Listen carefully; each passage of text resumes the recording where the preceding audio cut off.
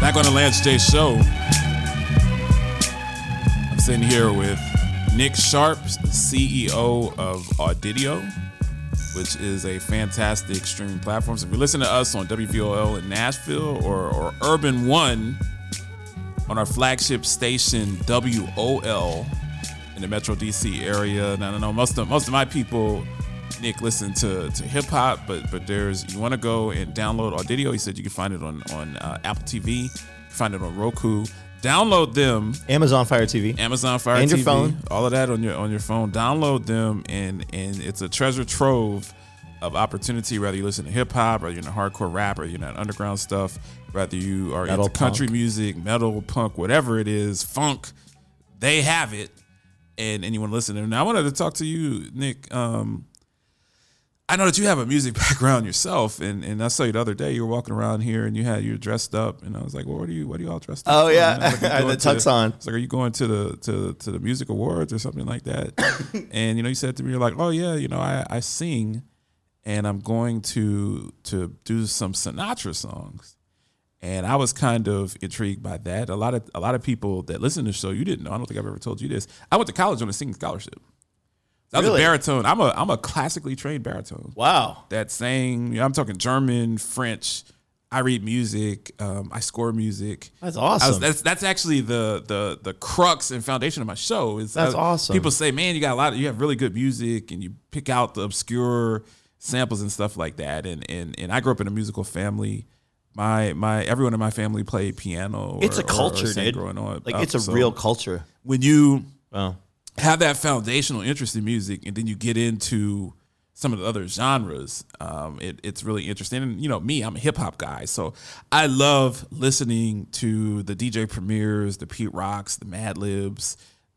They are sampling funk and soul music from 40, 50 years ago. And that's dope, yeah. And I love that. But you were a rock star down in Tampa, and I wanted you to talk to my audience about your time singing, man. What was that like, and what's some of the stuff that you did? So Before you were CEO. Yeah. Okay, so before I get into that, I just want to tell everybody how you spell Audidio, because Right, it's a little tricky. It's AUDIDIO. AUDIDIO, and Audidio is its name. Right, Oh. right. You're right. But so what happened with me is in 1995, I was like 15 years old, Right. and I started a band with some friends. That's the easiest way to explain it, right? All right. By 1998, And what type of stuff were you playing? we were just like we're like grunge. It was just Grunge, like all right, that's grunge the era. pop, and it was like we were in a garage band. You were the Pearl Jam of Tampa.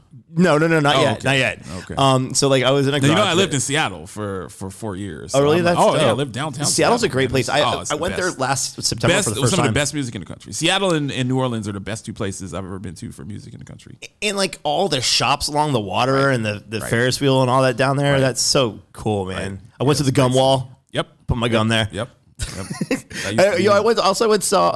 I saw Bruce Lee and Brandon Lee's grave. All right. And I also got to see Jimi Hendrix's grave while I was out there. It's just a great area. So you're in the grunge. Yeah, I was in the grunge in Tampa band. with your and then friends in in high school. Yeah, and then in 1998, when I was 18, Right. there used to be for the older people that'll remember this. There in the 1950s and 60s. Do you remember Milton Berle, the comedian? Yes. Okay, so Milton Berle had a nephew named Marshall Berle, and Marshall Berle got that hairband Rat and Van Halen signed to like Warner Brothers, and so he discovered us out of a bar in Clearwater, Florida, and he got us signed to this independent label called 0 Hour Records in New York City, and it was distributed through Warner Brothers. So we flew out to LA and recorded our record out there when we were 18. Right. I'm hanging out with in 98, I'm hanging out with like Ellen DeGeneres and Janine Garofalo and like the Mighty Boss Tones and like other rock stars. Beverly Hills, where are you, Mr. Childs? Like where are you? We recorded in Van Nuys, all right, but we hung out all over the place. So you're right. So you're recording right next to the pornography. Dude, you're Van right. Nuys, Chatsworth. 100%, dude. Right across the street when we would go. I was 18 years old, man. I went to Christian schools, bro. And like, listen, when I was literally like hanging out. Like we would walk into the studio. A lot of very good and not so good pornography being filmed. Right across the street. The Van Nuys, bro. Right across the street. We would literally be walking into the studio at like 10 a.m. and the hottest chicks, like classically dressed, are walking in and out of buildings, and I'm like, what do the girls do over there? Yeah, and they're like, oh, they shoot porn there. I'm like, oh, couch, yeah. And I'm like this little like good Christian boy from Palm Harbor, Florida. There's a lot of money in the smut industry, man. It's just I didn't realize. I thought that these were people that were, kind of downtrodden and just doing what they had to do to survive. And I, long story short, I became moderately friends with someone that was in that industry when I lived in Phoenix. That just I had gone to that strip club a few times and just got to talking to this person. Yeah. And ultimately what I found out, she told me how much money she was making. I was just like, wow. She told me, she was like, hey, when I was in Vegas, I could make $30,000 in one night if Floyd Mayweather came in there. And I was just like, whoa. I was like, well, good for you. If you're in that industry and you're in the whether it's the pornography or the stripping industry, there's a lot of opportunity. So back to the Christian high school thing. What happened was I went to Christian high school with 3 girls, dude, that were so hot. And when they left Christian school, bro, they became strippers. Got into that, and dude, these chicks were balling out, dude. Yeah. They had so much money, and they would go to like Miami for a season. Yeah. Then they would fly to New York and do scores up there in New York City, and they would go back and forth, dude. And that's how they would make their living. And bro, I mean, these chicks would like come home and be like, hey, Nick, and they're like, let me take you out to lunch. And this one chick, I remember her having this really dope ass Mercedes SUV, and she went into the glove compartment and pulled out a wad. I mean, the biggest wad of cash when I was like 21. I was like, that is ridiculous. Okay, so back to story. So I'm in LA recording records, and so that was like my first deal that I had, and then like Napster happened, and then like all these record labels started dropping artists that they signed. So like we recorded a record and we never even got to put it out. Oh, okay. So then we like bought it back from the label, and then we independently self-released, and then how did it do? It was, I mean, we're just a bunch of little kids who didn't know what the heck we were doing, really, dude. I mean, like we probably sold like, I don't know, like 3,000 or 4,000 records in Tampa, right? But now check this out. Then a couple years later, I'm like 21 and I started a new band with the same guys basically and a new drummer. And I created a band called Suburban Tragedy. And Suburban Tragedy went on to selling like 40,000 records in Tampa Bay. And like underground, but I got signed to like independent labels. I got signed to big management deals, like with the company was called Indigo Entertainment in New York City. They had like Chevelle, Puddle of Mud, Three Doors Down, Saliva, Shine Down, and like I would tour with all these huge bands. Wow. Did it all completely independently, but had like really big players in place to help navigate our career. So we had like that big management company. We had big publicists. We had big booking agents, and so we did that stuff independently for years, and after like about when I turned like 32, I was like, I'm too old to do this. I'm over this, right? And it's funny because I'm 42 now. I look back, like 32 is young. So I know that like when I'm 52, I'm gonna look back like, oh, you're 42, right? Okay, so like, but so what happened was I got after I was like 35. I got signed to a publishing deal in Nashville, and I moved here to write songs for record companies and artists. And after a couple years, I was just like kind of over that too. And I was just like, man, I'm so tired of the music industry. But dude, like, I'm telling you, like, and then I created Audidio, and 2022 is going to be a huge year for Audidio. We really just wrapped up 3 weeks ago where we finally went live with it. And again, Audidio is available on Roku, Apple TV, Amazon Fire TV, iPhone and Android phones. It's 19 live broadcasting television channels. Each channel is a genre of music, and each genre of music is hosted by a VJ or a host from 8 different countries. Man. And thank you so much. Oh, thank you for coming in, man. And it's AUDIDIO.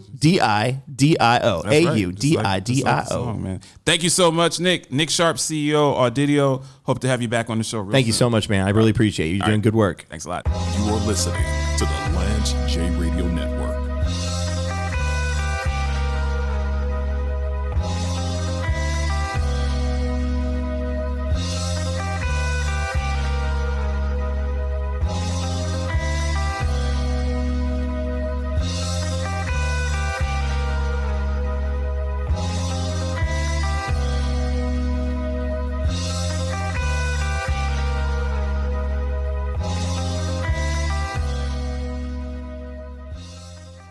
James Lewis. And the chats are cool because everyone's at a different stage of their life. Sometimes you have some friends that are bachelors and they're looking for something completely different than your friends that have 4 kids are looking for.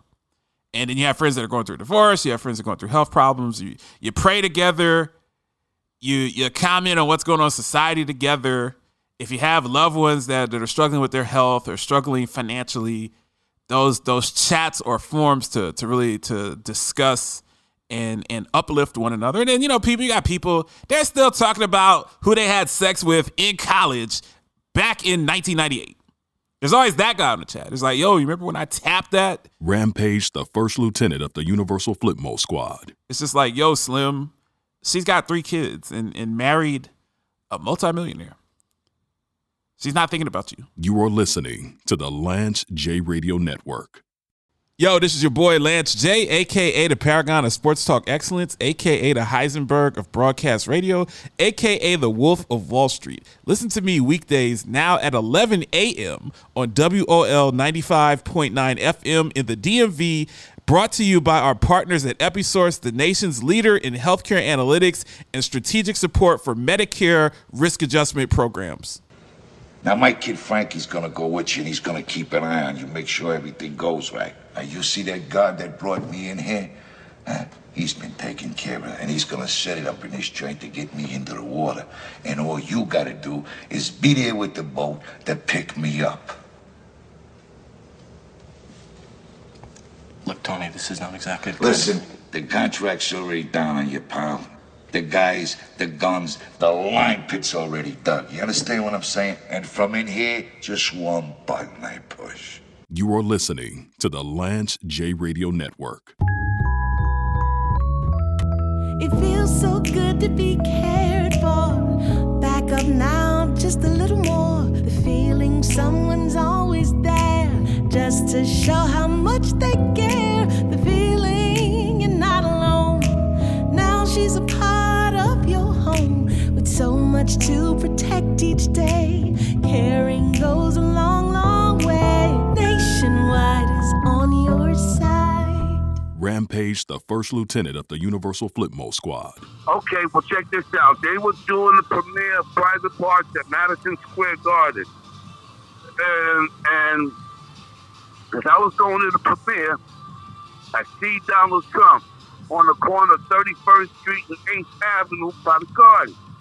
I walked over to him. I said, with excitement, "Hey, how you doing, Mr. Trump?" He looks down at me and says, "Not now." I said, "Wow. But my name is Flavor Flav." He said, "Not now." James Lewis. I said to him, "Yo, I'm the one that gave your son Donald the autograph in Planet Hollywood." He said, "Good for you. Good for you." You are listening to the Lance J Radio Network.